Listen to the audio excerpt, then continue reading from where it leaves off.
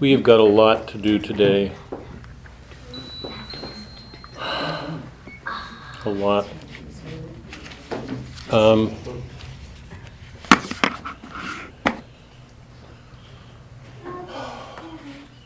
lot to do, so let's get busy. Very, very briefly, the last couple of weeks I've underscored some of the fundamental broad differences between the Protestant and Catholic worlds. And last week, just mentioned briefly that one is far darker than the other, and the way of looking at the world after the fall is darker, and it changes the way people look at things. We saw that very clearly in Milton, who seriously darkens the world, and Dante, who doesn't shy away from darkness. Milton wanted to change the world, the church, but in ways that would actually affect its dogmas. Dante didn't. Dante wasn't less critical of the world. Hell is full of Catholics and popes and priests, and Dante saw that it was essential to critique the way people live in the church, not the church itself. Its doctrines are okay. Its leaders, priests and popes and us, who have to be careful. Tonight, I want to just briefly go over the 19th century when Hopkins is writing, because I want to look at a couple of things when we go to his poem tonight. We're going to start Record of Deutschland in a minute. But I want to give a little bit of a background on him. And then I want to look at that handout that I gave you. Do you all remember? Do you all have that brief scansion? Yeah. It's 2 pages, I think 2 or 3 pages, 3 pages. The deal with scansion. If you could just have that handy, it will help. And I want to look at I want to look at some things having to do with prosody, just for you guys to be aware of it. So that's what we're going to do, and then we're going to get to Chaucer and the Canterbury Tales and the Knight's Tale. So there's a good bit ahead of us. Before we start, we'll do the Knight's Tale tonight. We will get through it. It's extraordinary to me. I have to thank you guys again, and I'm not saying this casually. Reading it this last week and finishing it just recently made me aware of what I didn't see years ago, even though I don't think there's anything I didn't see. I certainly didn't see the close connection. I knew Boethius is there. How much I missed. But to go back over it now after doing Boethius was a remarkable experience for me, because I hope to show tonight he's everywhere in it. It's like a story, looking through a story into Boethius, or seeing Boethius through a story. He's that present. So it's an amazing thing, I think. So we'll get to that. But before we do, I want to make clear where we're going. We're going to do Knight's Tale tonight. We're going to do Shakespeare's Midsummer Night's Dream next week. That's what I plan to do. For this reason, in Midsummer Night's Dream, Shakespeare's dealing with the Theseus theme. And I'm trusting, even if you guys have read it, some of you may have read Midsummer Night's Dream, it's a popular play that's presented in high schools all the time, in college. After tonight, when you read Midsummer Night's Dream next week, you're going to read a different play, because you're going to be aware of things that you would have never been aware of, and I think teachers would not have helped you be aware of when you last read it. But having read The Knight's Tale now, and then going from Chaucer to Shakespeare, you're going to see Shakespeare dealing with the same exact theme Chaucer is, and radically changing it. And one of the things I hope to show in these next 2 weeks is Catholicism when it looks back to the Middle Ages, and Catholicism as it looks forward to the modern world. Because Shakespeare is going to take that same Theseus story and radically change it. Same story. Theseus is our founder of Western civilization, but what he does with it is going to be very, very different. So it'll be interesting to see what your response to that is. So we're going to do Midsummer Night's Dream next week. When we return in the fall, I'm going to follow my wife's advice. We're going to do Scarlet Letter, and maybe something else in there if anybody comes up with something, but it's not my plan right now. Scarlet Letter when we get back. No, sorry. We'll finish Chaucer in the fall. We'll pick up Chaucer in the fall because there'll be a good number of stories. So we'll pick up where we are leaving off. We'll start Chaucer in the fall, finish Canterbury Tales. We will do Shakespeare's Antony and Cleopatra, which is Shakespeare's treatment of Rome. What in the world does that have to do with Christ? Wait and see. So we'll pick up with Chaucer, do Shakespeare's Antony and Cleopatra, then we'll do Scarlet Letter, the Brothers Karamazov. We're getting more and more into our world, the modern world, very, very modern with Dostoevsky. And we'll end with T.S. Eliot's what's Murder in the Cathedral? Isn't it Murder in the Cathedral? And it's actually wonderful. Some of this just wasn't planned. What Eliot's going to do is pick up with what Chaucer does and leaves off there. Because Chaucer is going to be dealing with, indirectly, St. Thomas Becket's murder. You know that's behind the Canterbury Tales. So Eliot's going to be, as a modern Englishman, speaking to Englishmen and the world, but more directly to Englishmen, he's going to be dealing with the death of Thomas Becket, but in a modern sense. He knows he's speaking to an audience that's not, you can't take it for granted anymore, that's Christian. He's going to be talking to an England that he knows in lots of ways opposes the position he's going to be taking. So he's going to be speaking as a modern to all the things that we're doing.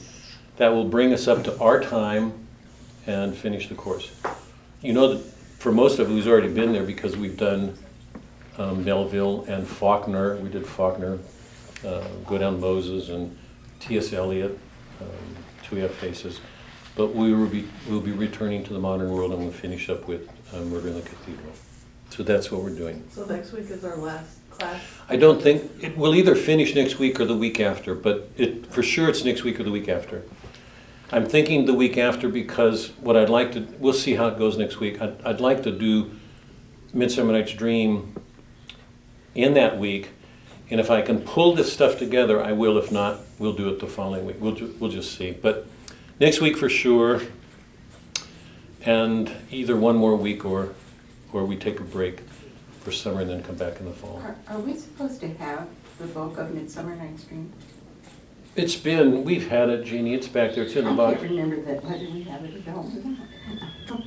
We put it out weeks ago, but we haven't. We put everything out. I probably have it now. We'll have it next. Well, actually, you're going to need it. So, take a copy with you, and if you have one, just bring one back. Yeah. Oh, yeah. I thought that was just my. Oh, sorry. What am I talking about? Midsummer Night's Sorry, Dream. Midsummer Night's Dream. Yeah. Midsummer Night's Right. Dream is what we're doing next week. Right. Do we have that? Back there is only Merchant of Venice, right? No, that's, No, you've got both. Oh. Midsummer Night's Dream is in the box. Okay, I'll take one. and then Take one, I'll bring it back. right, and if you've already got one at home, bring it back. We need to get that. She said we didn't. Is everybody clear? We haven't. Next week, That's right. Next week, we're doing Midsummer Night's Dream. It's the Theseus story by Shakespeare. Okay? Okay, let's start. We're going to look at Gerard Manley Hopkins' The Windhover. No. So we're not going to do it? Oh, sorry. God bless. Somebody help. Oh, it's just getting worse and worse. Just worse and worse. Makes me want to sit down and stop. God. No, you stopped and you stopped. God. It's just getting worse and worse. We're going to look at Hopkins' The Wreck of the Dutchland. Robert, have we done it before? The Wreck? Uh-huh. No. Karen said we have. The Wreck? No, No. we haven't. I We think- talked about I think doing we it. talked about it, but we haven't Yeah, we've studied not, it. we did the Wind Hover, and we've done several of his poems, but we haven't done the wreck. Or not that I remember, I don't think so. Well, it's at home because I don't carry 4 years worth, but. Just look on. If you, let's Well, start. then you just know more than the rest of us do. Yes. It'll just be a refresher, of course. I'm wondering to see how many notes I put in it last time. Quickly, a couple of things here, important to know.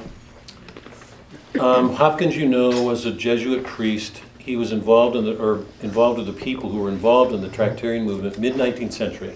This is crucial to know, absolutely crucial to know. What was the Tractarian movement? There were a number of people who began to believe very strongly that the Church of England was becoming corrupt, too loose, too lax, too liberal. Really, it's like a prefiguring of what's going on in America. Too liberal, too soft, and they wanted to see the church reform. All of them were low churchmen. You can call them broad latitudinarians. Some of them were high churchmen, Anglicans. But all of them were a part of what was considered then, this is so important to see, all of them were a part of what was considered then the Church of England. And the Church of England at that time was the fruit over time of everything that began with Henry when he made himself the head of the church, and more particularly Elizabeth, because she had to try to make compromises between the Puritans, the Calvinists, and the Anglicans. The result of her compromise was called the Via Media. It was an attempt to make a compromise. So the Church of England became this amalgam of an effort to avoid serious conflicts, religious battles, which had been going on for decades by that time, and reach a common ground. Okay, the product of that was the Book of Common Prayers and the 39 Articles, and that was, in a sense, the backbone, the bedrock of the Church of England for the next couple of centuries. Middle of 19th century, there's a serious crisis. Absolutely serious crisis. The church is in a crisis. Low churchmen, evangelicals, the Methodists, the Presbyterians, and the Anglicans are together, but there's this disgruntled feeling. Something's happened to the Church of England. It's losing some vital spirit. So a number of people who took on that reform from within the English church, wanting simply to reform it, began to study, and when they did, they found out the problem wasn't English. It wasn't a reform within the church. They found that the problem was at the root of the English church itself.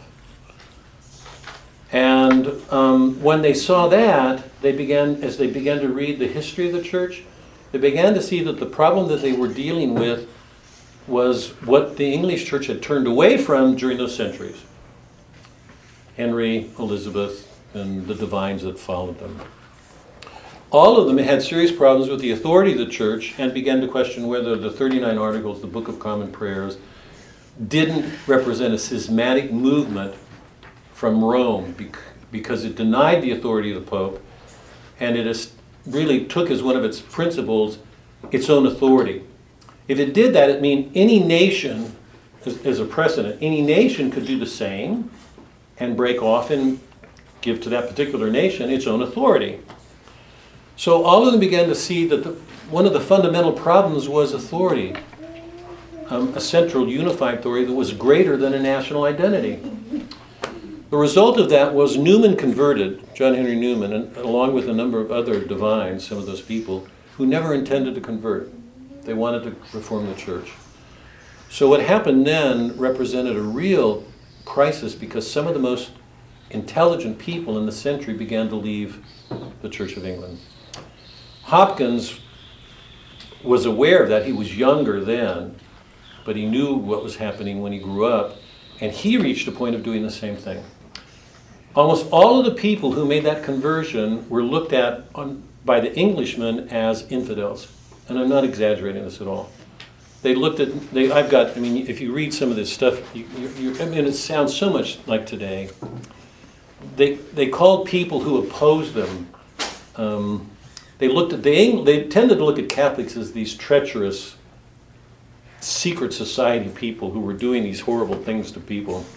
There's one particular account of a guy named Achille who had been a Catholic, but who had been under house arrest by the church for sexual abuses.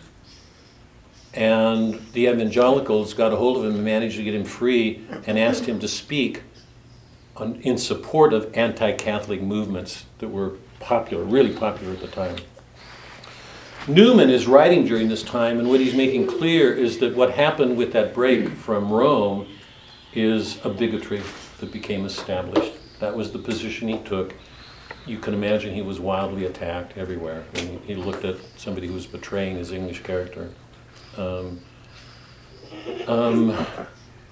Achilles looked at a hero, even though he talked about the abuses of the Catholic Church when he was imprisoned under house arrest, and made all these other outrageous claims. There was a libel suit finally that followed. It got really ugly. But so this is what's going on in mid-19th century. And by the way, just so you don't miss it, this is the time of Charles Dickens. Victorian. A little bit early, but again, it's a little bit before Victorian. But Dickens, Thackeray, Trollope, it's moving towards Victorian England, and you'll get to the people who are the artists who are. It's the period of the pre-Raphaelite painters. There's a lot going on in England right now and part of the historical context is this time of crisis in the church. Okay, Hopkins is a young man during this time. He reaches adulthood. He's in an Anglican family. His family's deeply Anglican. When he starts reading in the history of the church, he comes to a point where he realizes the same thing that Newman did, that the serious question has to do with authority and what happens when a nation cuts itself off and strikes at the unity of a church. And at some point he realized that it was impossible for him to go back to the Anglican faith. It's what he was raised in. It was a terrible time for him and his family, as you could imagine, same way it was for Newman and others. Breaks everywhere. It's a time of historical crisis, personal crisis. It's in that context that he writes. When he converts, shortly after his conversion, he chooses to enter the priesthood. He becomes a Jesuit. And he's so committed to the faith because he's begun to see things he didn't before. And he's so committed to the priesthood that one of the first things that he does after becoming a priest is burn all of his poems. Burn them. Because in his mind they were getting in the way. Shortly after his priesthood, shortly before he becomes a priest, he writes his poem, The Wreck of the Deutschland. There's a passage in here, I want to look at it in a second, in which you're aware that he's either taking vows or he's in an Ignatian spiritual exercise in which he feels himself close to taking vows, because it's an overwhelming moment for him. We'll see it in the poem. But that's the context, and it's important to see because two things are going to become obvious when we do the poem. One is that the nuns who were forced to leave their convent because of the laws in Germany that took away the church lands and forced the Catholics out. They were forced to leave their home. They left the north of Germany and were heading to America. And as they passed the North Sea going west to go up around the Isles, they were drawn into a current that took them towards the Thames, and they hit a sandbank and the ship held in a storm and the 5 nuns were killed. When Hopkins read this in the newspaper, he was devastated. He's back with Boethius. Why does God allow that to happen? That these nuns should be killed because of these stupid laws, persecuting laws, confiscating properties, disenfranchising the Catholics. And the second is, you'll see when we read the end of the poem. The poem ends with a prayer asking for the conversion of England, the return. One of the interesting side notes to this, if you read into this, it's really interesting, you'll see it. Shortly after Henry Made the break from Rome and declared himself the head of the Church of England on dogmatic matters, and that separated himself from Rome, was that Jesuits, this is really interesting, a group of Jesuits came to England secretly because the Jesuits were outlawed, in the hopes of trying to bring England back into the fold. I mean, that was their mission. They were soldiers. They were persecuted, killed, and shortly afterwards, and what you may all have heard of the gunpowder plot. Not all the details are clear, but it seems fairly clear that some radical, zealous Catholics were involved in this attempt to blow up the crown, and I think some Jesuits were involved in it. My history gets fuzzy around that, but I think they were.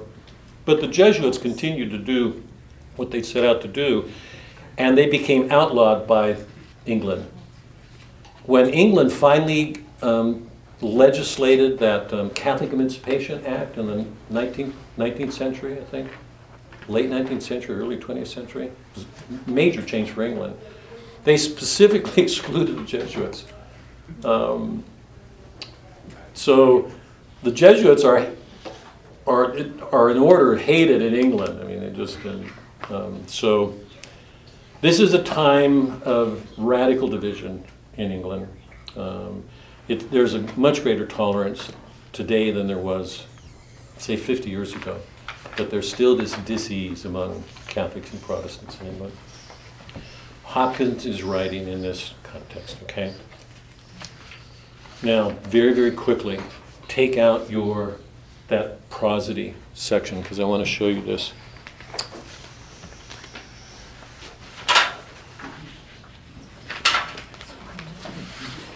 For those of you who love music,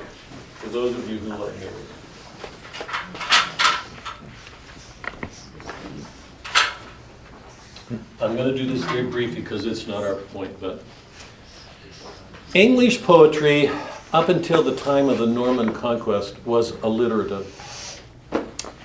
Alliterative means alliteration. It means a strong stress on initial consonants.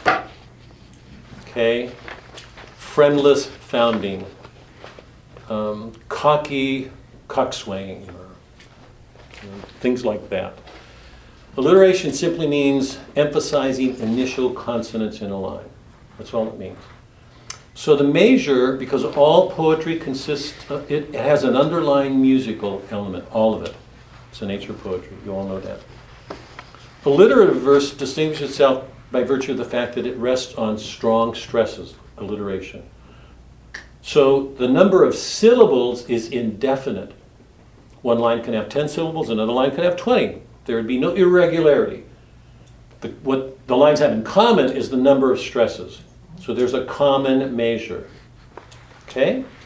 Syllabic verse, which enters the English language after the Norman conquest, because in the Norman conquest, French influences are introduced into England. And the French had a syllabic measure. So what happens in syllabic, so in alliterative, remember it's usually, in most alliterative, Beowulf has this form. Alliterative verse has a certain number of alliterative stresses, strong stresses, that it can have any number of syllables. So one line can have, let's say, 3 syllables with 2 stresses, and another half of the line can have 10 syllables. It doesn't matter. The number of syllables is irrelevant. What gives the line its musical quality is the number of stressed consonants. Okay? Syllabic verse is different. Syllabic verse, which is the traditional English verse, has the same number of syllables. 1, 2, 3, 4. The traditional English verse is iambic pentameter. 5 meters. Iamb is a rising syllable. A rising syllable means unstressed stress. Okay, like this. Unstressed stress, unstressed stress. Okay? just to make this clear, is so the traditional line in English is a rising foot. The opposite of that is a falling foot, right? Rising is unstressed stress. The opposite is stress unstressed. Is Robert iambic or trochaic? Iambic is rising, trochaic is falling. Trochaic. And Robert would be falling. Good for you. What about Gita? Rising, Huh? Rising, right? No? Gita? Gita. Oh, it depends how you pronounce them. No, Gita. No. These rebels in the family. No. You can't just be what you want. Gita, is it rising or falling? Falling. Gita. We say Gita, Oh, right? Gita. Or All Gita. right. Okay, falling. Falling, yeah? What about Karen? That's falling. Mary? Mary? Yeah. Chester? Michael? Oh, Marcy. Oh, yeah, good. Most names in English are trochaic. You're following me, I hope, right now. Can anybody think of a rising? How about? Suzanne. Wait. You be still. You already know. How about Suzanne? Wait. How about Suzanne? Susanna? No, Suzanne. Suzanne. Suzanne. That's Well, put that against. Hold on, Susan. falling. Which Susan? Falling. Suzanne. Rising. You all following now? Okay, so the traditional line in English is 5 feet of iambs rising. And you know from the work we've done that poets know that. They've got an ear better, at least as good as musicians. That's what they do with words. They're aware of that, so they can play variations. They can invert the first foot. They can invert several feet. They can make a couple of feet spondies where you get strong stresses repeated. What if you have 3 syllables in your name like Roberta? Well, I mean, here, so here, Roberta, let's see, Roberta. So let's just say a poet was doing that. A poet would go, Roberta, duh, and it would carry over and be followed by a stress. So something like Roberta did, I'm off the top of my head now, but because you see, what they're doing is staying to a measure. If you're a musician, you know, if any of you have done music, if you've got a 4/4 count, you've got a certain number of beats every measure, 4/4. And sometimes it can consist of quarter notes, 4 quarter notes, or 2 half notes, but the measure is constant, right? And really good musicians play with that. So they can do amazing things with a 4/4 count, even in one measure. I'm trusting you all know this. Poets do the same thing with syllables, with words. So even with something like Roberta, they could easily fit that into an iambic line. Roberta did, and then you've got, see? But they can also invert it. They do that because that's a way of giving stress, counterpoint, to call attention to things, to make us feel things. Poets do that all the time, okay? So that's the traditional verse in English. Syllabic. Shakespeare writes in syllabic verse. So does Milton. What they do with lines is pretty amazing. I mean, we didn't break it down because it's not our purpose here. By the time of the 19th century, English language, after Shakespeare and Milton, the English language is dying. Truly, I'm saying that honestly. The Romantic poets try to revive it. The 18th century poets, I don't think much of the 18th century, so I'm not going to go there, but the Romantics are trying to revive it. Mid-19th century, poetry's in a crisis. Hopkins comes to his own in that time, and he loves the English language. So what Hopkins does is go back to alliterative verse and adopts it into English. What he accomplishes, by the way, every poet worth his name always uses the language of his time to speak to a people. Whether it's Virgil or Homer, Shakespeare, it doesn't matter. Keats, it does not matter. Robert Frost is a perfect example. A poet who doesn't speak with the language of his time will be out of tune as a poet with his people. Because a poet, as I've been presenting, is speaking for his people. He's trying to reveal things, to give a voice to things that so many of us feel but don't have a voice for ourselves. It's been one of the elements of poetry. We find people saying things we have felt but could have never expressed, and then we read it and say, holy cow, it's what I was feeling. Couldn't say it. Yeah? So poets give a feeling because of what they do with music, with their power of words. So every poet speaks for his age. Hopkins is living mid-19th century. Poetry is in a serious crisis, and by the way, at a time of religious crisis. That's not an accident. Every great poet has had a depth that takes us beyond what most people think. So I don't think that's an accident. I think they're correlated. What he does at that time, because he loves the English language and he knows it's dying, the poets who are writing, who are trapped in these conventions.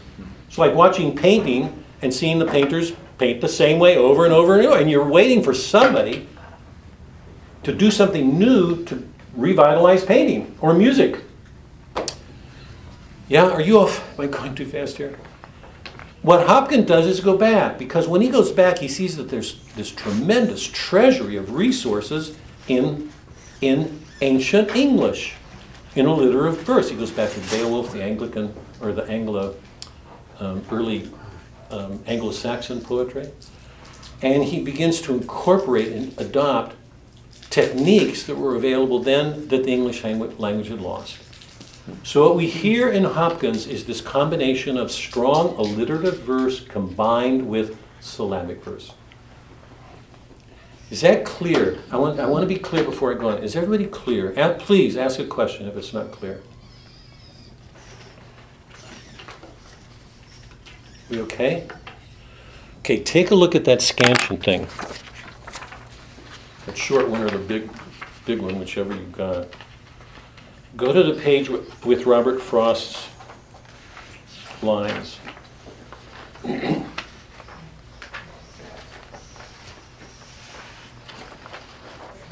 thought I had it. Oh, here on page 3.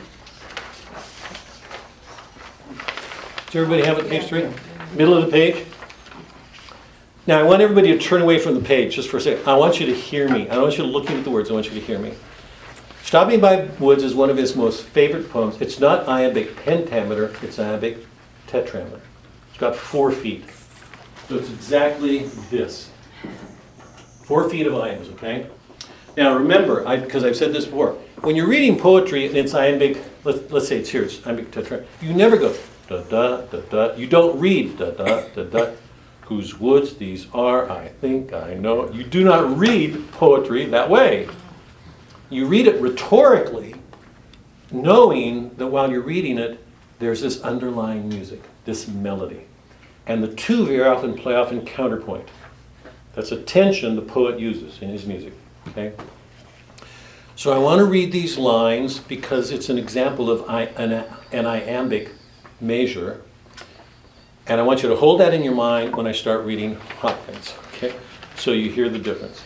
Okay? And remember, you're not reading whose woods these are, I think, I know, his house. You do not read that way. You read rhetorically.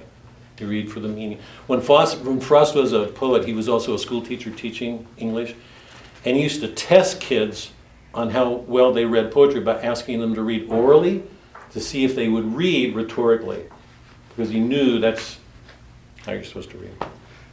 Now this happens to be a poem that's very typical of Frost's work. Frost is what we call a poet writing in the hard pastoral. He always presents this placid pastoral, farmland, agrarian surface, but under the surface, he's showing a very, very dark world. This poem happens to be about suicide. It's a man coming to a dark woods. He's contemplating giving up his life. and he decides not to do it and goes away. Suzanne and I were shopping, this is years and years ago, we went into a store and found it on a Hallmark Christmas card. Wait, that's how easy it is to misread Frost. People think I've been saying this for years, we think we read well. That poem's about suicide, but it's got this beautiful pastoral surface description, coming to a woods, but the woods are lovely, dark, and deep, but I have promises to keep. It's a seductive moment. He's thinking about giving up his life, and then decides, no, he's not going to do it. But I have miles to go before I sleep, and miles to go before I sleep. So some people, I hope this is hitting home. We think we read well. We think we see surfaces so well. People put that on a Christmas card. It drove me nuts. Well, people look at just as a surface. It's just I know. I know. So anyway, just to let you know, this is a typical Frost poem. It presents this beautiful lyric pastoral world, but underneath it, there's a dark meaning. That's at the heart of what he did. It's what made him a great poet. Now, don't even look at it. I want you to just hear the words, because I'm going to go immediately from this to Hopkins so you can hear what Hopkins would have called sprung rhythm. Because for him, he wanted a language that wasn't determined by an even number of syllables, but by a springing. So for Hopkins, the foot for him was an accent. But one foot could have 7 syllables, another could have 3, another could have 5. What he wanted was to try to catch, it's like this vital life springing in the world, captured with language. So it's a radical new kind of music in English poetry. What he did was a remarkable innovation that has carried forward into the modern world. Like syncopation. Like syncopation.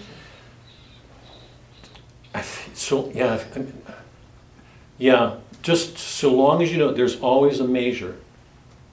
It doesn't vary, but there's tremendous variation within it. Okay, so I'm going to do this and then jump to Hopkins without a word. I just want you to have that in your mind, okay? Frost, whose wood these are. Whose woods these are, I think I know. His house is in the village, though.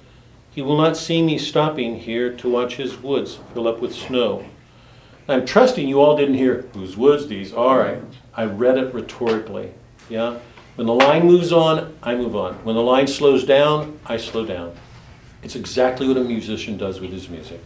Okay? Now, let's do the rec.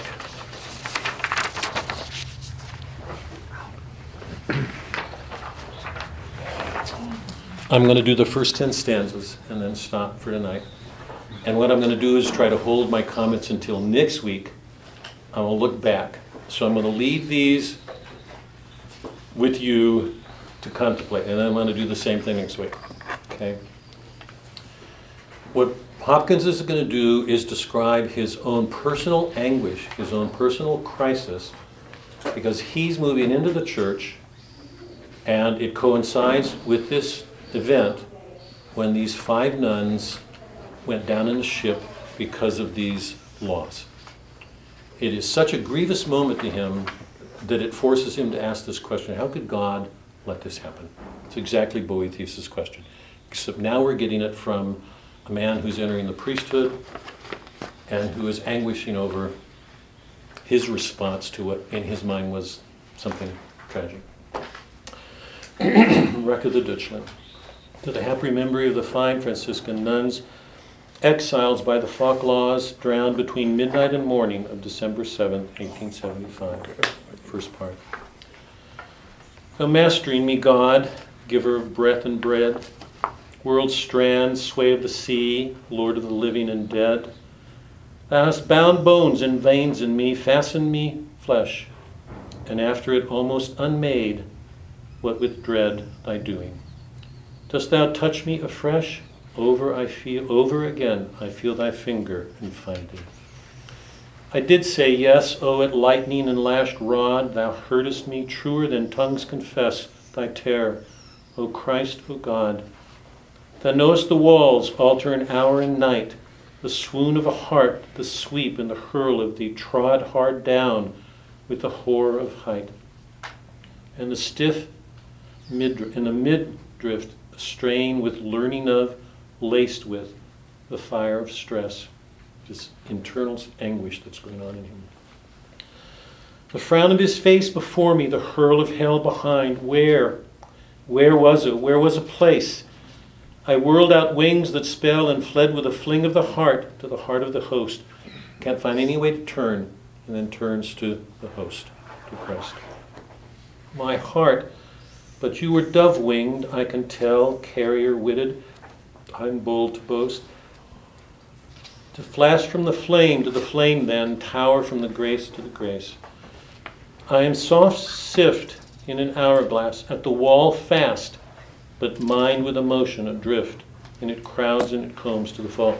Remember in an hourglass, the grain stands tight to the edge. It's firm.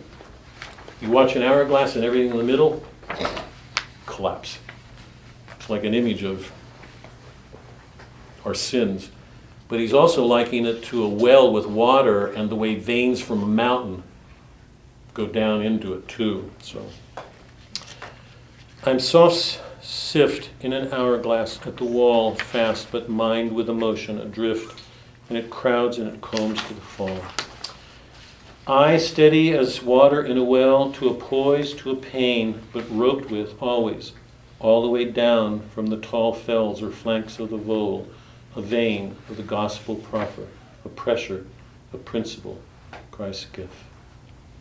I kissed my hand to the stars, lovely asunder, starlight, wafting him out of it, and glory and thunder. Kiss my hand to the dappled with damson west. That's that combination of adjectives is early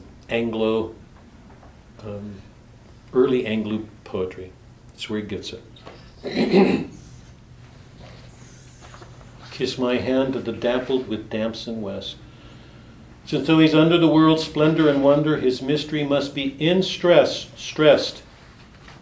For I greet him in the days I meet him, and bless him when I understand. Not out of his bliss springs the stress felt, nor from heaven, and few know this, swings the stroke dealt.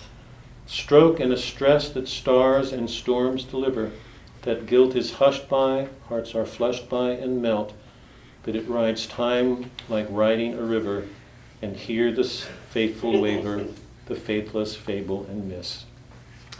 There are these two terms I'm going to come to next week called inscape and stress. Inscape is the pattern of the thing. All things have it. All oaks have an oak pattern in them, make them oaks. We've talked about this before. And all things have this stress. It's like this energy from God in being, everything that keeps us in. But all of us feel it like a stress. We all know it. We live it daily. It's there. But it rides time like a riding a river, and hear the faithful waver, the faithless fable and miss. It dates from the day of his going in Galilee, warm laid grave of a womb life gray. Manger, maiden's knee, the dense and driven passion, in frightful sweat. Thence the discharge of it, there its swelling to be, though felt before, though in high flood yet, what none would have known of it, only the heart being hard at bay. Only when we've got our backs up against the wall, sadly, do we know it. Is out with it. Oh, we lash with the best or worst word last. How a lush kept, plush cap slew, will, mouth to the flesh burst, gush, flesh demand. The bean with it, sour or sweet, brim in a flash full. Hither then, last or first, to the hero of Calvary, Christ's feet. Never ask if meaning it, wanting it, warned of it, men go. Be adored among men, God, three-numbered form, ring thy rebel dogged in den, man's malice with wrecking and storm. How much evil we bring to what we do. Beyond saying sweet, past telling of tongue, thou art lightning and love. I found it a winter and warm. Father and fondler of heart, thou hast wrung. Hast thy dart descending and most art merciful then. With an anvil ding and with fire in him, forge thy will, or rather then, stealing as spring through him, melt him, but master him still. Whether at once, as once at a crash, Paul or as Austin, a lingering out sweet skill. That is, instantaneously as it was with with Paul when Christ knocked him off his horse, to make his conversion, or the long one with St. Augustine, because St. Augustine kept saying, not yet, not yet, not yet. His lusts were too wide open. Whether at once as once at a crash Paul or as Austin, a lingering out sweet skill, make mercy in us, in all of us, out of us all, mastery but be adored King. Just to show you a metrical innovation, take a look at the bottom of page 2. Look at this closely. I know that there are things that musicians do. The real Mozart, Beethoven, Bach would do this with sounds. The hero of Calvary, Christ's feet. Look at Christ, because it's in a positive modifying feet, but the modifier of feet is Calvary. But Christ interrupts it, and notice there's a comma before the apostrophe. Is everybody seeing that? Think about it. There's that compound where he's making a compound of things, but to do it he has to break grammar. It's sort of the sort of thing when you first experience if you're reading Faulkner for the first time and you want to go nuts because he won't stop a sentence. Hopkins is doing things with language in order to achieve certain musical effects that almost have not been done. So he's describing this awareness that God is master of all things, and all that God is doing to try to draw him to him. That's all a preparation for what's going to begin in stanza 11 in the second part, because in the second part he's going to give us what happened to the ship and to the nuns and everybody else who died on it. Okay. So we're into one of the hardest poems in the English language. If anybody wants to take a wine break.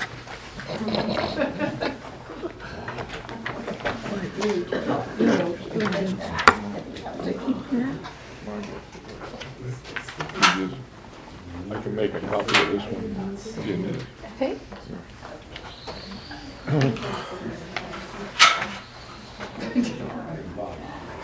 The reason I did this is because my fingers had become numb, so it's hard for me to put a bracelet on my wrist. Yep, I don't wear one. So now I have to do that with the ring.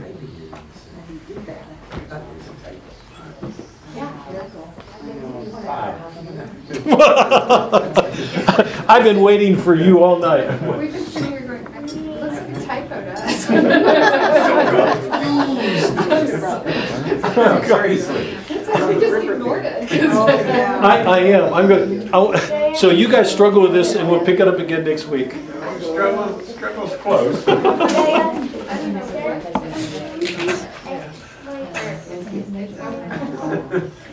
Problem solved. I opened the hard one.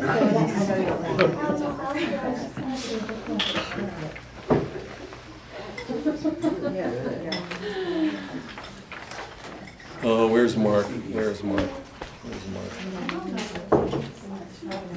Let's start again. Let's pick up. We got a lot to do. Chaucer.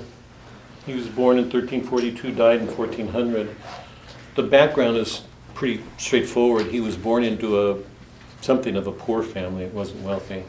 But early on he was sent to school and made a page of John of Gaunt, who was in the aristocracy, the Duke of Lancaster, who had close ties to the king. And because of his abilities, he was elevated to a number of positions and finally became a courtier. And it was at court that he learned his manners, his love of manners. When you read his stories, you can tell how much he loves manners. He makes fun of them all the time, but he practices them himself. of a couple of things to know about the Canterbury Tales as a whole. There are two things that I just want to emphasize before we look at Knight's Tale. One is that part of the power and beauty of what Chaucer has done lies in the universality of his theme, the Catholicity of his theme. It's absolutely crucial to see. What he's showing us is the universal nature of faith in England at that time. This is 1400. Everybody in the Canterbury Tales is, they're on their way, all of them are on their way to the shrine of Thomas Becket. He was martyred centuries before. So what he's doing is showing two things in this voyage, this adventure. He's showing that all people share the same faith. What ties them together, no matter what their rank is, because everybody's there. Knights, priests, monks, poor people, men, women. All of England is there. The only thing that's missing really is royalty, but it's represented in some way. So in one sense, he's giving us a picture of all of England, but it's England united. They're sharing a faith. They're going on this pilgrimage to Thomas Becket's shrine. So those two things tie the Canterbury Tales together. It's interesting to see this, particularly if you see him before Shakespeare and relate him to Shakespeare, because at least as I look at him, it seems to me he's creating a world that Shakespeare is aware of and that helps prepare for him. Shakespeare had to learn a lot from Chaucer, not just in verse, but the way he looked at the world. Chaucer's theme is universal. He's going to look at a united England, an England united by its faith. When you get to the time of Shakespeare, this is what we're going to do next week when we look at Midsummer Night's Dream. Shakespeare's isn't showing us a united England. As a matter of fact, when he deals with the history plays and some of the English histories, he shows an England torn apart. There are all these battles over succession and power and classes. He's doing everything he can to lead up to the Tudor regime. But at the same time, he's showing this is what's so crucial about Shakespeare, he's showing every essential regime in the West before the Roman Empire breaks up, or while the Roman Empire is breaking up. So he's got four plays actually, but three major plays on Rome, Coriolanus, Antony and Cleopatra, Julius Caesar. He's got three major poems on Greece, Timon of Athens, Midsummer Night's Dream, and what am I missing? Timon, Trails of Cressida. Three Greek plays. He's got plays set in France, in Spain, in Italy. He wrote as many plays in Italy as he did in England. He is the English poet of his century. He wrote as many plays in England as he did in Italy. Othello, Merchant of Venice. You can go on as you... sorry? Yep. It goes on. Because he knew of the importance of the Italian Renaissance for the rest of Europe. Remember, the Renaissance starts in Italy. It's the struggle between church and state, and the development of these new communes. They're going to change the face of Europe. He knows that. So he's looking at individual regimes when the Holy Roman Empire in this feudal world is collapsing. So in a sense, God, it's just amazing. What he's doing is helping to prepare us for the modern world. He's doing for us what Dante did under very different circumstances. So when you look at Shakespeare, I would say that he's as universal as Chaucer, but in a very, very different way. He's looking at the whole of a Western world about to collapse and change its character. So he's exploring all these regimes. He's going back to Greece and Rome to show what they gave us, all these modern regimes, and he does all the history plays. The two Henryads, and Richard. yeah, all of them, yeah.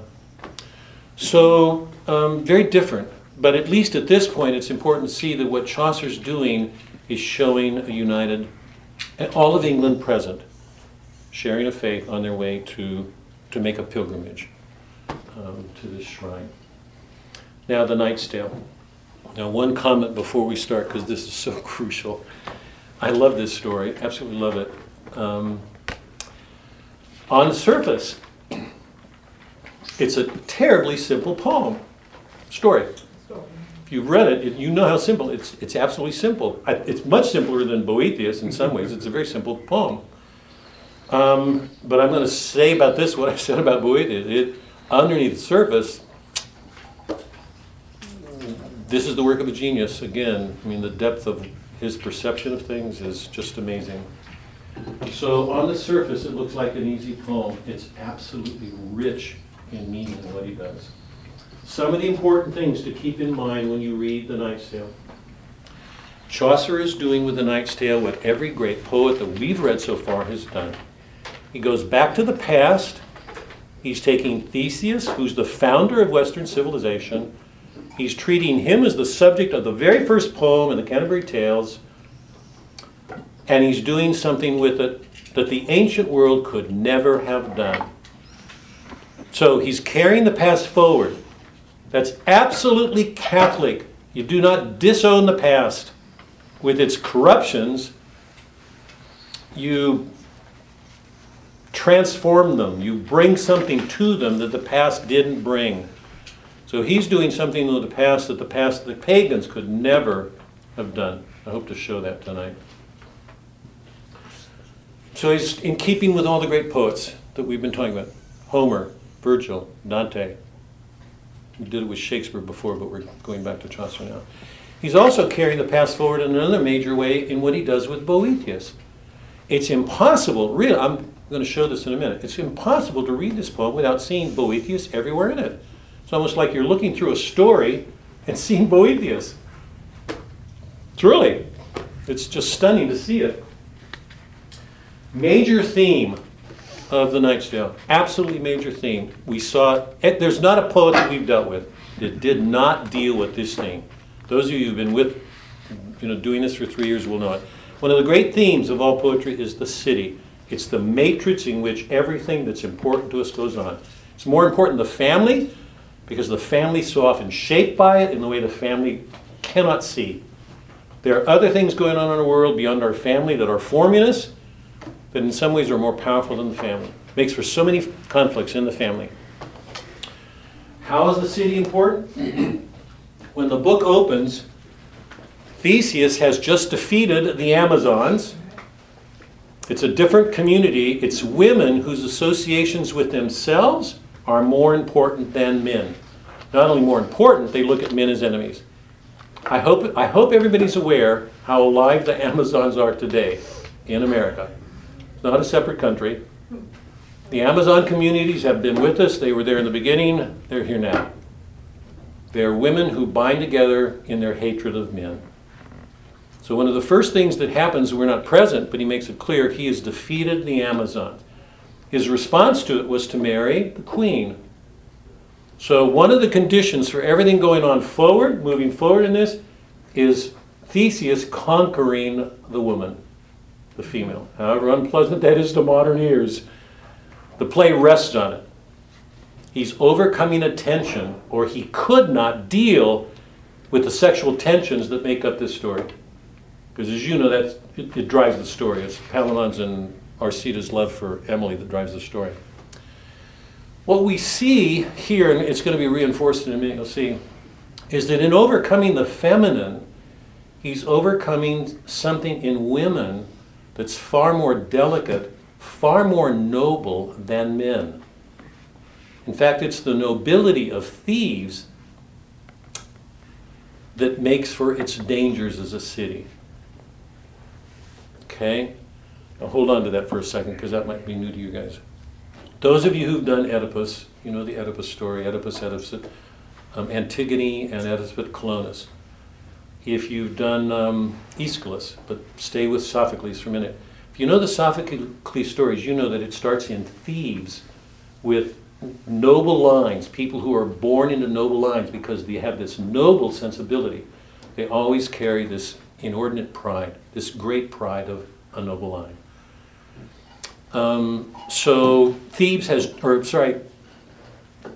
has just defeated Thebes, the noble city, conquered it, and brought it into Athens. Because one of the differences, what Athens brought to the world was to overcome that inherent nobility that was so often the source of conflicts in the world. the noble standing above everybody else. That noble, the pride of nobility. So he overcame the Amazons, he overcame the Thebans. We don't get those battles, but they're the conditions for going ahead in the story. Two of the survivors of that battle with Thebes are Palamon and Arcite, and Hippolyta and Emily all are taken to Athens. So they're drawn into a world. One of the differences between Thebes and Athens then, Thebes is the noble city, the city of royal blood. It's full of royal pride. We're going to see that worked out in all the battles here. Athens is far more democratic. It's far more ordinary. It makes a place for everybody. But the condition of Athens is to get rid of that nobility, because when it's there, it's destructive. So those noble passions. So one of the major tensions of the story, it's buried, but it's there underneath everything, is this tension between two ways of life, how they define people. Theseus represents the founding in Athens, the democratic city, because it's answering the extremes of these other cities. That's a condition for everything that happens. Now let me stop there, because it's a given of the story. It's the condition on which everything's going to go ahead. So it's not obvious, but it's there. Before I go any farther, any questions about that? Because it's going to frame, it's going to color the way we look at the more obvious themes that take place in the story. Okay? At the beginning is the male overcoming the female, the dangers of the passions, the finer nobility that women have. Hippolyta, even Emily has, you know that, royal blood. When the whole question of marriage comes up at the end, she doesn't want to be married. She wants to remain a virgin. So we're going to come to that. So there are these hidden differences between the sexes that's very much a part of Chaucer's treatment of marriage and sexuality in this story. Okay, this is not a simple story. On the surface, it looks simple. Underneath, it's profound. Any questions before we go on?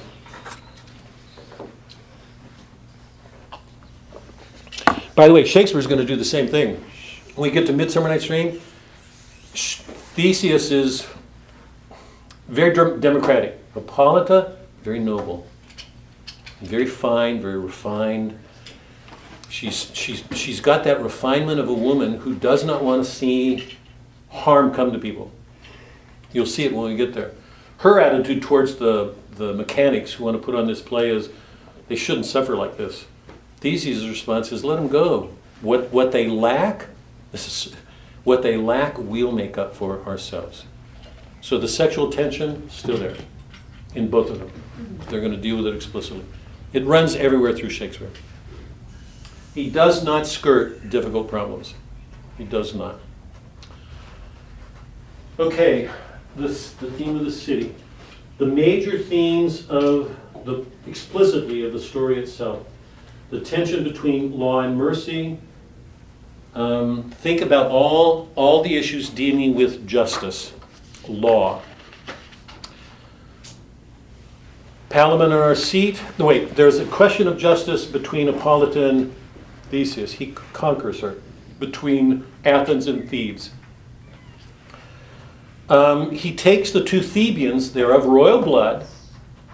He doesn't kill them, he takes them and makes them perpetual prisoners. They're in jail as a matter of justice.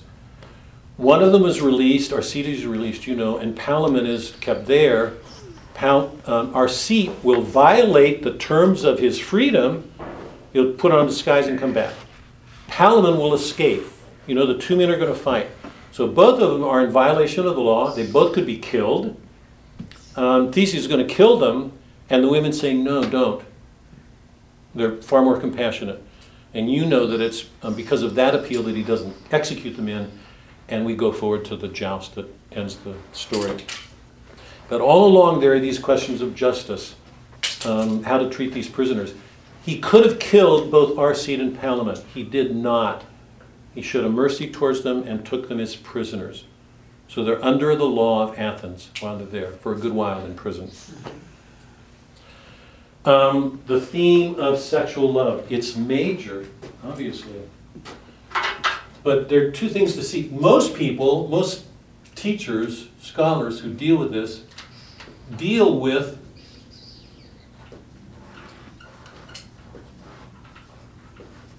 the theme of amour courtois, courtly love. Everybody treats that as the major theme of the book. It shows you how, in some ways, how they don't read. What's not looked at is the fact that Theseus conquers Hippolyta. There's something outside the amour courtois that it's actually a means of critiquing if you put the two together. Because what Theseus does with her escapes all the nasty passions that catch up the men and Emily. What drives that amour courtois as you watch it is this an absolute passion on the part of men that's awakened by the beauty of a woman. That they're so overcome by her that they fall immediately in love with her and are ready to kill themselves over her. Their passions are so strong. The very nature of amour courtois was this, that amour courtois, courtly love, existed outside of marriage. Because it was understood that in marriage, a husband and wife owe obedience. Wow, back then. Different obedience. Well, still today for anybody who takes God seriously, because the commandment from God was husbands obey God, wives obey your husbands. So there's this accepted obedience. And because it's there, the whole question of the passions gets dropped aside. So what happens in amour courtois is those passions are open. The very nature of it is the lords were going to love a woman who was generally married and swear their allegiance to her. It wasn't always, but typically it was a married woman, or often it was a married woman, so it involved adultery. But the very nature of that love was that the man would devote himself to the woman as a vassal to his lord. That he was ready to give his life, sacrifice everything for her. And you know that from the two men. Because in the opening scenes, they both declare their love. They're ready to die for her. As a matter of fact, they're ready. So, two brothers, or cousins, who are allied by noble bloodline, in the face of love, turn on each other to kill. That's how strong the passion of love is. That's what the passions can do. So whatever we do when we look at the themes, you have to hold this tradition in tension with what goes on between Theseus and Hippolyta. I hope that's clear, because the typical approach on the part of people who read this is amour courtois, and they don't put it next to the other because it's not modern, it's not easy to look at. So the theme of sexual love is right at the heart of this poem. Both men fall within that amour courtois, courtly love tradition. As soon as they see Emily, they fall in love with her. They declare their love and they're ready to fight each other. And it leads to what we can only call the problem that Boethius presents in Consolation, because both of them are in jail, in their minds unfairly. They love this woman. They want to desire her. Arcite is released. Palamon grieves because he thinks his cousin, now that he's out, he can go back to Thebes and start a revolution and come back and defeat God. What happens to your imagination when you're in love? I mean, picture this, because this Chaucer knows about that. He imagines all these things because now he feels threatened that his cousin is out and he's in a better chance to get Emily than he is. A friend of Theseus comes and frees him. At the same time, Arcite is out, and you know that the conditions of his freedom is he can never come back to Athens. So he goes back to Thebes, he puts on a disguise and comes back, and he ends up becoming Emily's page. So he sees her every day, but he can't do anything either. And the question, I want to get to in a second, the question Chaucer leaves us with at the end of Book 1 is, which lover suffers more than the other? I want to get to that in a second. But those are the major themes along with this one. You almost cannot read a page without coming across the word fortune or destiny or providence. And you remember when we read Boethius, that Lady Philosophy reached a point where she said, There is nothing that goes on in the world that isn't under the control of God. Yeah? You remember? Discussing. And this line I underscored. This is on page 111. It's in book 4, section 6. Do you now see what the consequences of what we've said, the conclusion that we've arrived at? Because a good God made this universe. He's behind everything. All fortune is certainly good.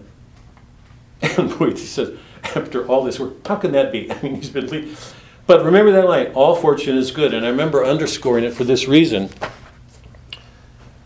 Remember, Boethius' Lady Philosophy described what goes on with respect to fortune as this.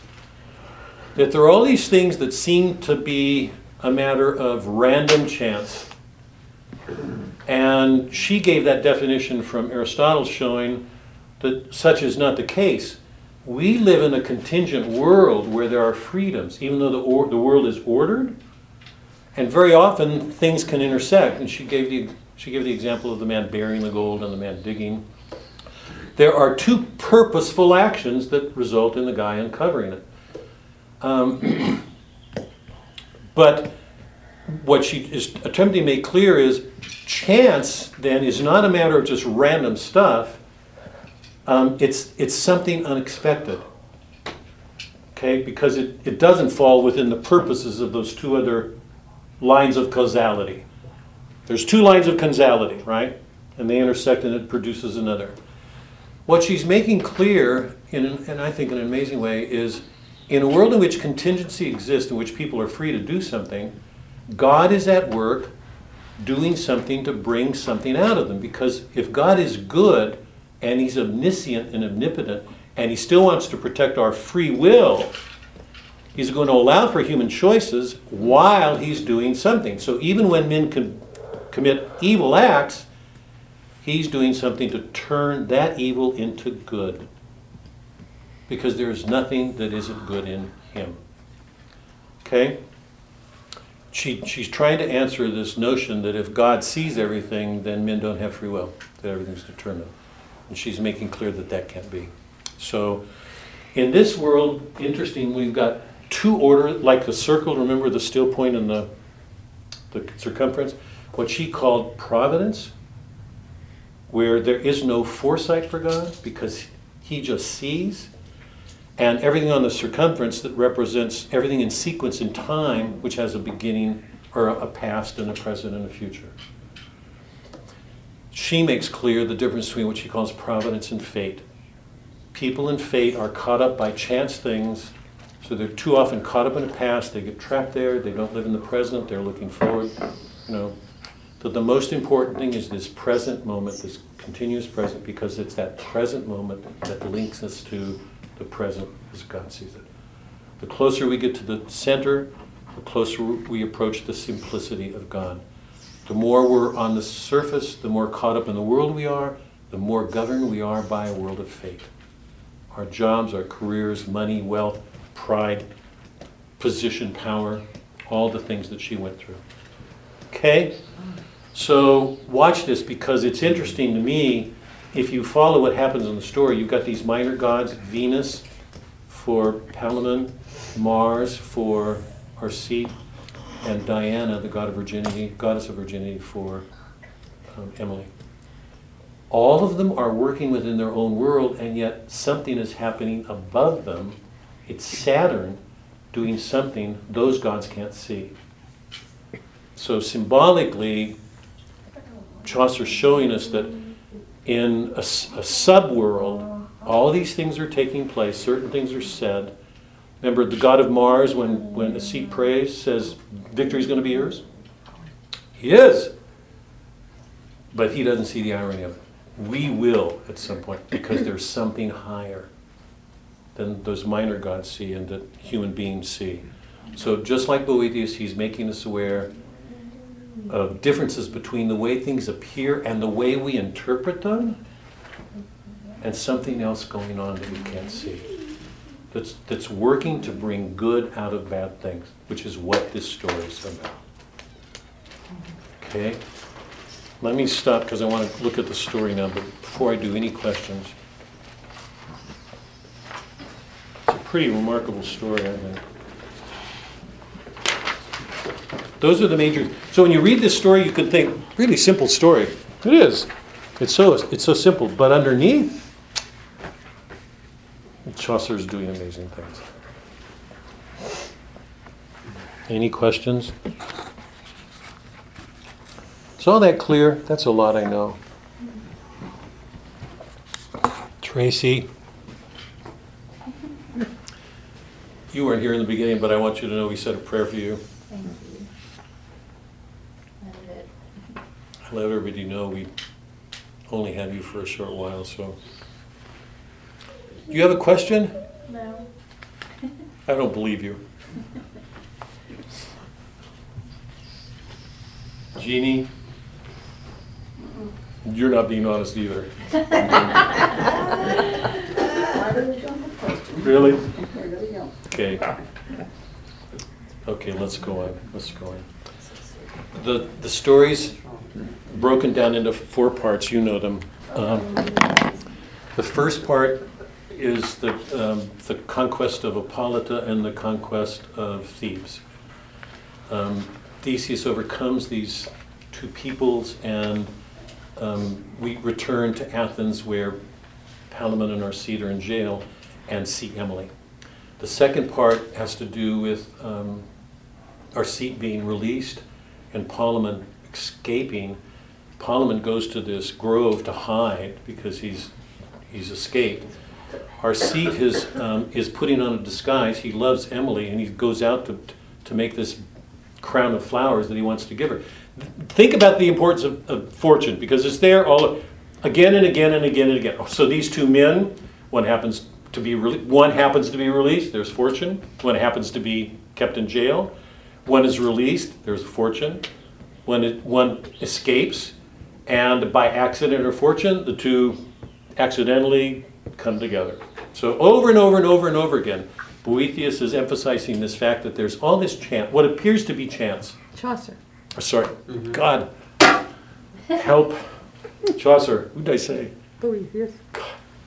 Chaucer, Boethius. Because all know how much. One and the same. I hope how much Chaucer carries Boethius in him. The third part has to do with the building of the theater, and it's important for this reason. Chaucer devotes almost an entire chapter to the building of it and the prayers. Yeah. Why? Because what this battle is about is a tension, a conflict dealing with justice and love. That's at the heart of it.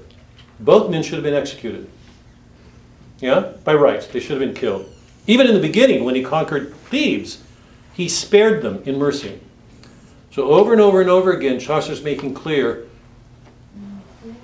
justice and love and mercy cannot be separated any more than for Dante. In the modern world, we want to pass justice off, be merciful. We've already said that. Mercy without justice is a disaster. I hope everybody's seeing that. It's so much harder. It's much easier to overlook something, or it's much easier to be legalistic. Here's the law. Try to bring the 2 together. To me, it's just at the heart of our calling, and I don't see it myself without a cross. That's at the center of this poem. Why does he go to all this trouble? Because what's at the heart of that battle is justice and mercy, the law and love. Both men are fighting for a law. They should have by rights been killed. And the justice is whoever wins marries her. And you know what happens. And it throws a wrench in everything. Theseus has to suddenly be just to the terms, right, that he set down, and still be merciful. So there's not a point in the story in which Theseus is not dealing with this question of justice and mercy. So this amazing theater, and the 4th book deals with the battle itself and what happens. Okay, so let me just try to go through quickly some of these scenes. Turn to page 48, 49. Do you have the verse number? No, they can keep it well. We don't have verse numbers. Do you have our translation? It's got a different one. You're bad. You are. Hit her on the head. Somebody, that hard head of yours. She had a thought of her own and bought a different book. Crucify her. Where am I? I'm renting this tonight for whatever, $16 the rent cost for you.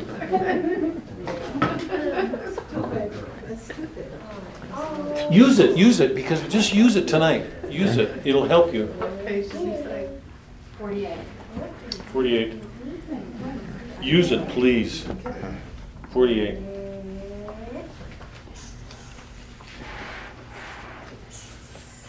The 2-minute, wait, so 46. 46 bottom. Lying side by side, wearing the self-same arms in blazoned pride. These men belong to a noble house. The defining quality is pride. Of these Arcita was the name of one, that of the other knight was Palamon, and they were neither fully quick nor dead. By coat of arms and crest upon the head, the heralds knew for all the filth and mud, they were princes of the royal blood. We are dealing with What page? Page 46. 6. You said 48 before. What page? I got wait, I'm sorry. Is it not the same note? No. Here, I'll get. Here, you keep it. I've got the same translation. I didn't know that. Pages No, you are keep off. it. Oh wow, Oh, wow. wow. All of my, I didn't even know. What vintage is that? Take it off. Suzanne? It's off. Huh? This Do is they even holy have cow. printing presses? I don't even know what I'm going to do now. Doc, I'm gonna have, because I've got. Tell me what the pages are. I don't know what you want. Look at. Let me count. What book are you in? This is the same translation. We're dealing with the same thing. You got a newer edition. I didn't know that. So, 2 editions. yeah. This is about 3 pages in from the beginning. That's all I can No say. wonder. Part 1, The Knight's Tale, about 3 pages. There's a paragraph that says crawling from ramsack among leaves. Do you have that? Yes. What page? Page 30. Page 30? Wow. Yeah, Oh my middle of 30. Middle of 30. Do you have one? Middle? Middle of These two Crawling, you see recalcitrants. crawling. What do you do with these? Here it says, Yeah, okay. you're on 30, Well, here's 30. okay. Come on, I want you guys to See, follow. crawling, Oh, You can okay. put them back. Okay. Doc, help me out because I am way off. So page 30? Page 30. Page 30, Middle of 30. middle of 30. Okay. So I didn't know this. I'll make a, well, not we're middle of page 30. Of these, Arcita was the name of one, that of the other knight was Palamon. They were neither fully quick nor dead. By coat of arms and crest upon the head, the heralds knew for all the filth and mud that they were princes of the royal blood. 2 sisters of the house of Thebe had borne them. Out of the heat these pillagers had torn them, and gently carried them to Theseus's tent. And he decreed they should at once be sent to Athens, and gave order that they be kept perpetual prisoners. He would accept no ransom for them. This was done, and then the noble duke turned homeward with his men crowned with the laurel of his victory. Chaucer's so deceptive. It's like reading Frost. He's so comical. We're going to get to that at the end. What Theseus is doing, I hope it's clear, he's protecting Thebes, because he knows if he lets these men, well, you tell me, if he lets these men survive and leaves them where they are, what's going to happen? Start a battle. There's going to be another war. Yeah. Thebes, you think Thebes is a royal city with royal blood is going to let this loss go? So he imprisons them. Okay, go two pages over. The paragraph, this sorrowful prisoner. 32. It's If you could all 32. help me, I'm grateful. Thanks. And he as he did, he blanched and gave a cry. He chanced on Emily to cast his eyes. So this is a man who's struck by the beauty of a woman. It is The eternal struggle. I mean, it's been there from the beginning. As though he had been stabbed into the heart, and at the cry, Arcita gave a start and said, "My cousin Palamon, what ails you? Go down. We are prisoners and shall always be." Think about the analogies here with Boethius. But look at this. We are prisoners and shall always be. Fortune has given us this adversity, some wicked planetary dispensation. We're going to hear this over and over again. Go down. I have been hurt this moment through the eye, into my heart. It will be death to me, the fairness of the lady that I see, roaming the garden yonder to and fro, is all the cause. And I cried out my woe, woman or goddess, which I cannot say, I guess she may be Venus. This is Dante looking at, I mean, it's not the same, but it's what happened to a man when a man sees the beauty of a woman. And well may she. He fell upon his knees before the still and prayed, O Venus, and he goes down, O make us free. So the torment is both of them are in jail. They both have seen this woman. As soon as Arcite sees her, he says, I love her. And you know what happens. These were cousins, fast friends, comrades in war. They fought a common enemy in Theseus. Now they're ready to kill each other. Go down some lines. Unless I gain the mercy of her grace, unless at least I see her day by day, I am but dead. There's no more to say. So both men declare their love for her. And one of them says, I saw her first. That's Palamon. Arcita says, yeah, you didn't even know whether she was a god or human. I loved her the way she is. Wait, by the way, remember for Odysseus, there was Calypso, who was an image of the divine in woman. Every woman has it. And Circe, who was that in woman which inspires sexual desire. And you got the same thing here. Both, one of them sees what's divine in her, the other one sees what's just human. And they're going to kill each other over. Now, I want to go on over. A friend comes to set Arcite free. It's a couple of pages on. It starts with, off went Arcite upon the homeward track. 36. 36. Thanks, Doc. Go down some. Only to see her whom I love and serve, though it were never granted to deserve her favor, would have been enough for me. What did he do when he was in prison? Complain. What does he do that he's now out? Complain. I mean, think about Boethius and everything he was saying. Remember, he said, you're blaming everything. The problem isn't your conditions, it's you.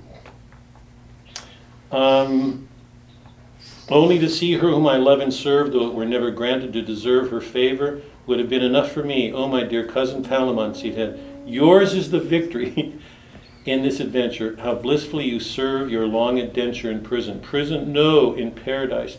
How happily has fortune cast her dice for you. What's wrong here? Can anybody name it? With these two men?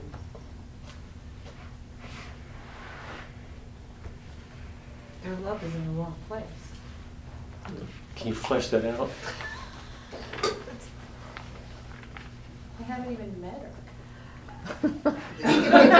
Details, Mary, details. Details, okay. I mean, No, that's good. They're What- at odds with each other I mean, over they're something. envious of the other ones. Sorry? They're envious of the other They ones. really are. It's a pride. Situation. Their pride is in the way. Yours is the victory because he was in prison complaining. He's out. Now he's envious because Palamon's back in prison and he can see her at least, and he can't. So there's an element of pride in everything they do that colors off. They say, I love you, and neither one of them sees how that nobility in their character is getting in the way. They're ready to kill each other. They look at this.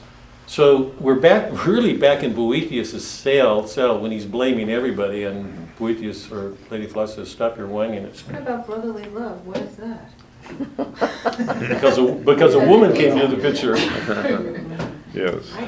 And he goes, you're a knight, a worthy one and able, that by some chance, for fortune is unstable, you may attain your desired life. I mean, he thinks that, Arcite thinks that Palamon be able to get him. Palamon thinks that because Arcite's out, he may be able. So both of them are imagining these things. They're just imagine. Because they're so driven by their pride and envy. What about the woman choosing who she was? She Wait, doesn't want either one of them. wait, you're getting Detail. wait. Be patient. Be patient. So he's in jail. Wait, where's the end of book 1? Where do you have it, Doc? 39. 39? 39, yeah. So at the end of book 1, we've got, this question. The two men are in jail, suffering, and Boethius, the poet, has stepped back from his story to ask this question. Chaucer. Chaucer. Chaucer. It's okay. It's 8:15, so It could be 7 o'clock in the morning when I'm wide awake, it would not matter. Yes. It's that bad. Yeah. You lovers, here's a question I would offer. Are seed or Palamon which had most to suffer? The one can see his lady day by day, that he must dwell in prison, locked away. The other's free. The world lies all before, but never shall he see his lady more. Judge as you please between them, you that can, for I'll tell my tale as I began. So, Chaucer, Boethius, has given this situation with both men are in prison. It's like Boethius, one gets out. But I want to take a minute. At this point, if you were to choose, if you had to answer that question, how would you answer it? Which man is suffering more? The woman suffering. Lee, would you take care of your wife here for a minute? The question is, which of these men in prison, she's not, we're not dealing with her yet, which man is suffering more? Because both love her, both want her. They were in jail, one's going to get out, one not. Who's suffering more? Can anybody say? Both equally The one who's suffering. out of jail. Huh? The one who's out of jail. Why would you say that? That's what I say too. Because he has that freedom and yet, there's no path forward to what he wants. Whereas the one who's in jail, though he sees her, it's a dead, a dead end. It's Yeah. empty, yeah. It's interesting. Suzanne said the same thing. Possibility versus Here's my empty. question to you. It's the same one. Yes, to what you're saying. What you're saying, I think, pretty faithful. But this, if you were in Palamon's shoes in jail, you would see her every day. So the object of the love, why wouldn't it intensify the suffering? Because you're seeing her You can't have day by day, knowing that you can't have her. I'm just wondering what your response would be to that. So out of sight, out of mind? I mean, I would say there's a little bit of that at sea because obviously that's not true. He's envious of Palamon because he's back in jail. But my question is, if you say that our seed is suffering more, my question is, could you say that if you thought that the guy who was there seeing her every day didn't suffer more? Because at least he's seeing her, and does that not build up the torment? It's just a Yeah, question. absolutely. I just think if I had to choose. Yeah, but the one guy is out and he could go find her. Well, on pain of death. Forbidden. yeah, he's forbidden. Well, that's the Under way the penalty That's just of a- death. That's the way the cookie crumbles. It's an opera, that's the way of Okay. acting. Go to, here, hold on, I'm in 67. This is towards the end of part 3. This is when, remember, Palamon escapes. Arcita has gone out to a grove to make a wreath for Emily. They meet, and here's the interesting thing. They're ready to kill each other. Arcita is noble enough to say, you have a reprieve. I will give you a day. I'm going to go get armor. You can choose, and we'll fight. So there's this genuine nobility in both men. He says, I'll go get the armor, and we'll fight. So the night passes, he comes back in the morning, the two put on their armor, he allows Palamon to choose, and they fight.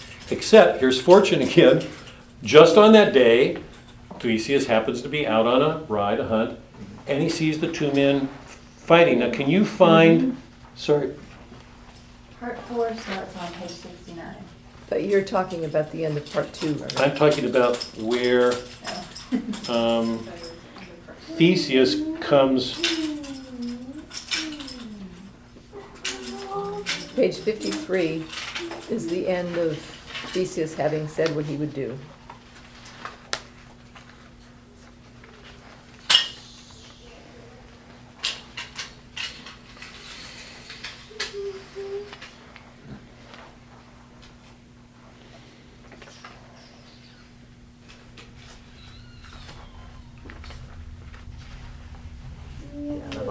52. Yeah, I'm trying to find it in my book My now. will is this, make a I want to get to that.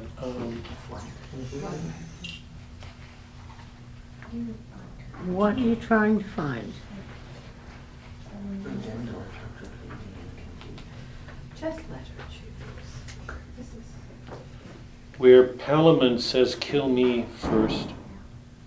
That doesn't say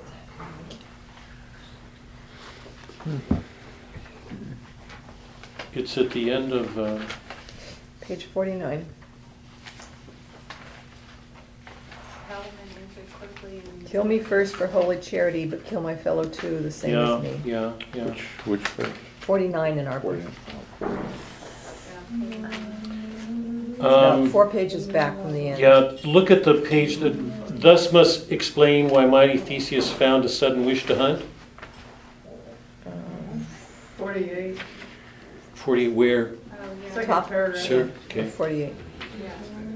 So this is when, look at just above, now destiny, that minister general, there it is again, who executes. So again and again, down below, whether in war or peace, in hate or love, are governed by a providence above.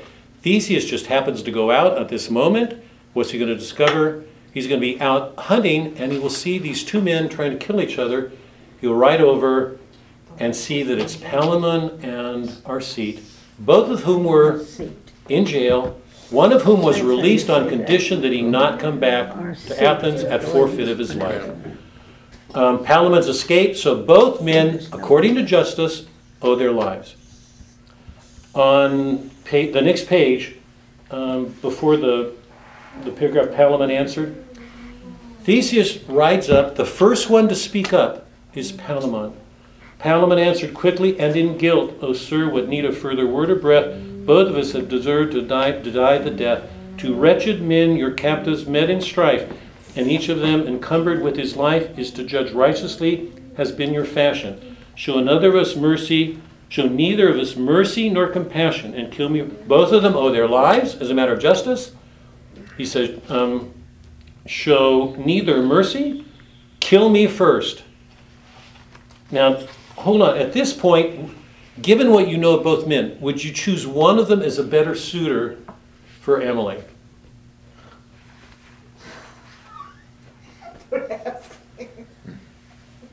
Karen, who would you choose as a better, or do you have a choice? Are they both equal in your? They're both equal. Anybody? Oh, The second Huh? Who does Emily want? What did she say? I said, who does Emily want? Who does Emily want? She wants not to get married at this point. I'm asking another question. If you had to choose one of these men for her, could you? Well, the first one is saying he's so much pride. Well, see, I'm better because you're going to kill me first, right? Is that his thing? Well, see, first. I'm supposed to be dead, so kill me first. And him, yeah, you can take care of him, but you did me first. It's a little bit of pride. Well, Arcite was very noble in saying, I'll go get the armor and I'll let you choose which armor you want to use and we'll fight each other. Mm-hmm. And yet Palamon is also noble in saying, kill us both and kill me first. I'd say they're both about the same, Oh, Yeah. he did? Let me give you my thought, because obviously there's disagreements here. Right from the beginning, I would have chose Palamon for this reason. He sees her first, and his love is more instinctively, it's a natural love. Arcite has to overcome Palamon. He's far more aggressive in the beginning, far more aggressive. His god is Mars, and if you remember the temple was strewn with bodies. The temple for Palamon is Venus. But you don't know that yet. Yeah. No, we don't, but we will go there. Well, you didn't ask that. Hold on. Early on, it's clear that Palamon looks to Venus, long before we get to the temples. But How is that clear? How is it Wait, go back and read. At this point, When you know the ending, it's clear. no, Carolina direction. It's turned where the old oak tree used to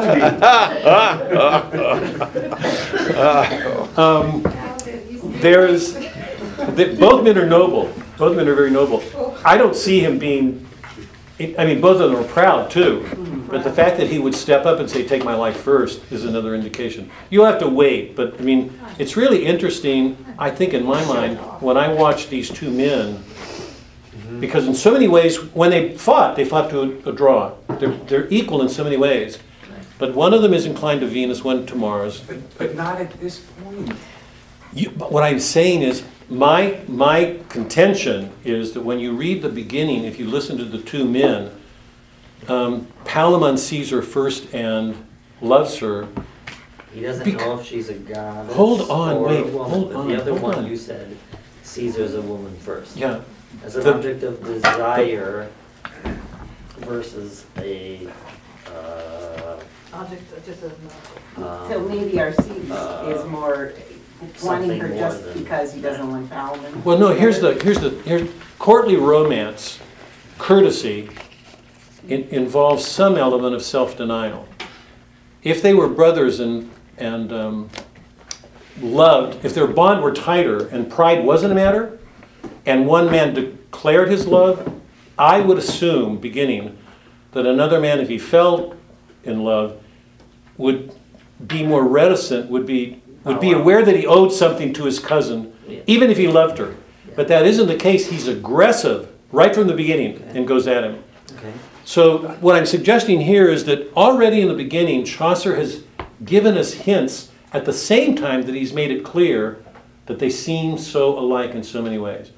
We know before that temple scene that Palamon's attached to Venus and Arcite to Mars. That in itself suggests the differences that I'm saying here. So if you look at the characterization, the way he unfolds in the beginning, it's really interesting in that open one. Arcite has no scruples about denying his and saying, I love her. So there's a battle immediately. There's a much more readiness to have his own will to say. I'm just suggesting that Chaucer is such a subtle portraiture, that what he does. Here, I want to go to the very end, because we're running out of time. When Chaucer gives a whole scene, a whole section to the description of the theater for the reasons I'm suggesting, and you know how massive it is, because the issues are justice and love. The law and love. I mean, that's what's going to be over. It's either going to lead to a black-white, or something else is going to come from it, because that's the great issue at the heart of Christianity. Okay. In part 3, Palamon prays to Venus. Emily prays to Diane, and she makes clear she doesn't want to marry either. Her choice is not to marry. She wants to remain a virgin. And then Arcite prays to Mars, and after his prayers, it's made clear to him that the victory will be his. Now we know earlier in an earlier section that it was said by Saturn, long before we get to the end, Palamon will win. So Chaucer gives it away, but as he unfolds things, he leaves us with these confusions. It's said Palamon will win. We get that from the gods. Here, Mars says the victory will be yours. So we're back in Boethius's world, where these readings of fortune or providence are being given to people, and in both instances, they misread them. Shakespeare's full of this stuff. People misinterpret omens all the time. They take as divine things what they want to because it answers their own will. So we've got it here. Turn to the end. I want to try to wrap this up now, just quickly. Quickly. At the very end, you know what happens. The battle's set loose. There's 100 men on both sides. Both men have noble kings to help them. A number of men overcome Palamon, and he's taken to the stakes. He's defeated. And Theseus makes it clear going into the battle, he doesn't want anybody killed. He's not going to allow anybody to kill. Death may happen by accident, but he doesn't want anybody to die. Palamon's wounded, he's taken to the side. Arcite sees he's the victor. Theseus calls a halt to the game. Immediately, he says, injustice, the games are over. Now I have to perform an act of justice. Arcete's the winner, he's the victor, Palamon's lost. So the blood feud, over. Arcete's prancing around on his horse, the horse shies, he falls off and gets fatally wounded. And you know what happens then. And I want to read this quickly on, oh God, Doc, help me at the lines. At the very end in, And he gets trampled. So he wins, but He loses. or he loses. And wait on that. Arcete is dying, he's on his deathbed. Theseus has taken Arcete back, Palamon back to his palace. He's on his deathbed. I'm looking at the paragraph that says, but how they made the funeral fires flame. It's followed by all these lines that begin with nor. Oh, there's Nor 82, But how they made the funeral flames fly? Yeah. Right. 81. Where is it? bottom of 80. 81? Okay, here, can I have your, so we're there, are we, how do we, okay, so, How they made the funeral fire. here, so Arcete is dead, Palamon's dead, Arcete is dead, right? Wait, sorry. Yeah, Arcete is dead. They've created this big funeral party. Chaucer makes it clear that they're looking back to Hector, for those of you who've done the Iliad. So from Homer's perspective, from a pagan perspective, this is a tragedy. This very noble man died for love. All the women are grieving. They're tearing their breasts. They've got this big funeral. And Chaucer's response was, almost 2 paragraphs later, it was an accident. He does everything he can to pass this off. And then he goes through this section where he goes, but how they made... Now I want you to hear this because you've got to hear the... So, but how they made the funeral fires flame, or what the trees by number or by name. Oak, tree. A man just died. Oak, tree, birch, aspen, poplar, too, hex and alder, it goes on and on. I lack the time. So, I don't have the time to tell you this, and I won't tell you. So he goes, nor will I do this, nor will I do this, nor shall I say how in the sudden light of the unwanted still the delta... Are you all following with these nors? Yeah, Now right. keep going. Many flowered garland in the air and breathing incense in the sweet mirror. Nor how Arceta lay among all. A man's dead. Nor how Arceta lay among it all. Nor the wealth and splendor of his pall. Nor yet how... So I'm not going to tell you all this stuff. And he goes on and on and on and on with all this stuff. This body's there. Not ready to be burned up. She threw it in. Nor of the cups and wine and milk and blood. Nor others poured upon the fiery flood. Now here are the rhymes too, because all this stuff is rhyming. Left-handedly went thrice and thrice about the flaming tire, and shouted as they drove, and thrice they clashed their spears about the grove, nor yet relate how thrice the ladies wet, nor who supported Emily and kept pace with her What's he doing? He's telling you, and he's not doing it. What's he doing? I'm not going to do all this. I'm not going to do this. I'm not going to do this. And he keeps doing it. Yes. This man's dead. Everybody's weak. Not everybody. Everybody's weak. Why is Chaucer doing this?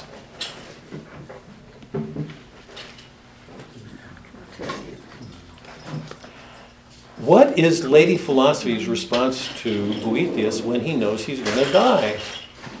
Is she grieving and weeping and wailing and crying and wringing her hands? And what Chaucer's doing is trying to inculcate a spirit of detachment, because without it, this would be a tragedy. He's treating it comically. Why? Because nothing happens that God doesn't allow.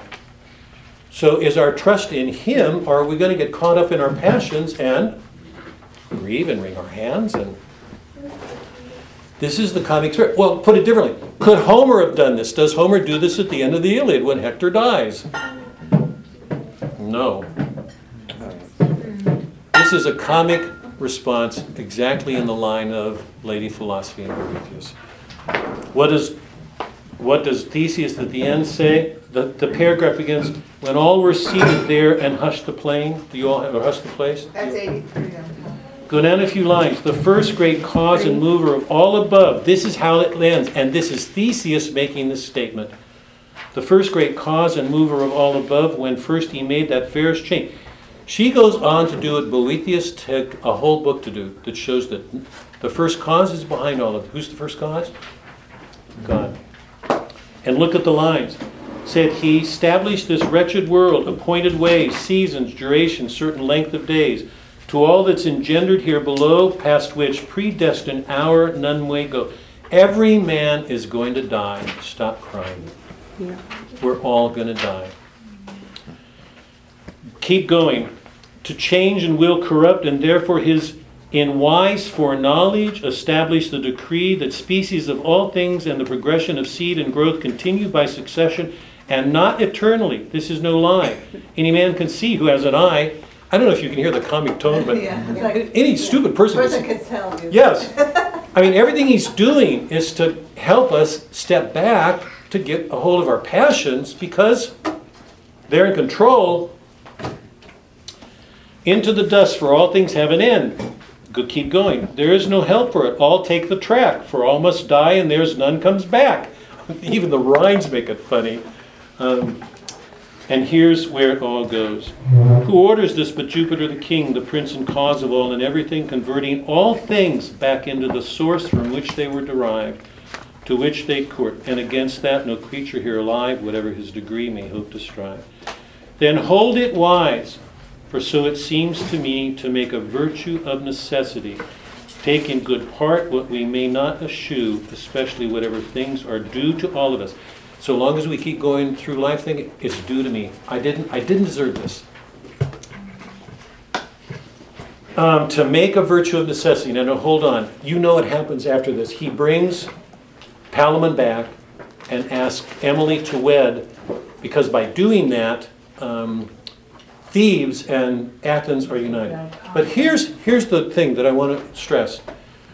What happens over the course of this story is that nobody who acts on their desires to have what they want gets what they want. The condition of love in this story is giving up yourself. It's only when... now remember, the gods told Arcite he would win. Palamon never knew, but we know from what was said in that prayer that he would win. But we didn't know how. He lost the battle. He had to give her up. Arcite won. He died. He had to give her up. Emily had to give up her wish to have things the way she wanted. That was the condition of love. What he's showing us is something the pagans could have never known. That the condition for bringing law, justice, and mercy together is giving up one's will. That's the condition for loving. So what we're showing, what Chaucer is showing in the refounding of Athens, the beginning of democracy, which is far more Catholic than the royal cities, is that the condition for real justice is love. But it's a love that asks that each person gives up his own will to make a virtue of necessity. So no matter what happens, we're supposed to try to bring good out of us the best we can. Let me stop. Sorry. Any questions? This is an extraordinary story, and Boethius is everywhere in it. Yes. Any questions? Nope. Okay. Midsummer Night's Dream. What is Shakespeare going to do with the Theseus story? Listen, I'm saying this, I really want everybody, all of you, to read this. Because because the question is, how is Shakespeare going to deal with this differently from Chaucer? Chaucer's looking back to medieval Catholicism. Shakespeare's looking forward to a modern world. Good.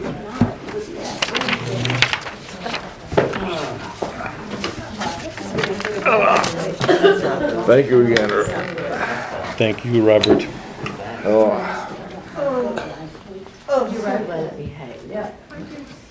Thank you. Yeah, when they're doing that. Did you get it? I got this. This I'm not ready to read it. But when I but this I got. This I really liked. What did I want to say? Would you like to take my role? Did you like that? I did like it, so I don't have to take it. Trying to get rid of it. I'll take half a piece home, if you want to, can you just take a half a piece, Just Doc? take the whole thing, and, you know. What's good? I thought you meant our play, our Oh, story. it is, but you know, I'm looking at it in a lot of sense. But you're supposed to just look at it in its way, that's what we're supposed to, when we get to Shakespeare, we'll see him doing it in his way. Okay, all righty. It's kind of doing the same thing I'm doing now, but just bigger scale. Nice. Okay, what else? Not my point, Chaucer. Museum of Art. Oh, wow. Okay. They're gonna be writing grants. Yes, I can read that. So when do you start? July 1st. Oh, it's really soon. I'm she. Emily. Yeah, right. I know, it's interesting to me to watch this unfold. Because there are little hints that talk about, Chaucer drops all along. But that is a good point, then. They're so If they subtle, really too. are brothers. They're really They're brothers. cousins, yeah, but they're. Yeah, but see, Right. that's another.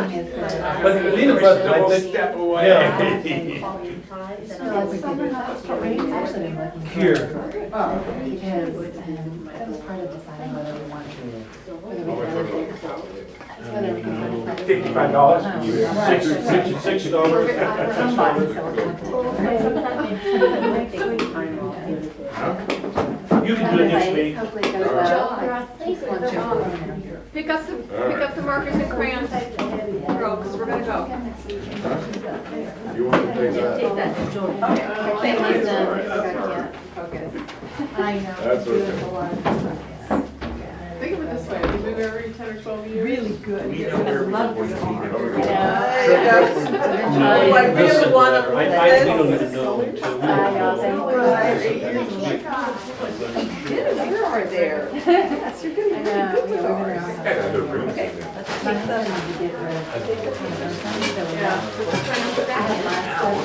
They pretty well are. They've got to get this done.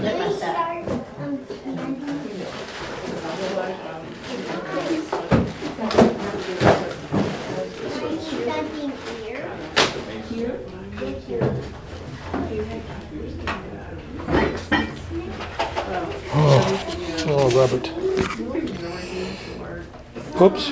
Uh-oh.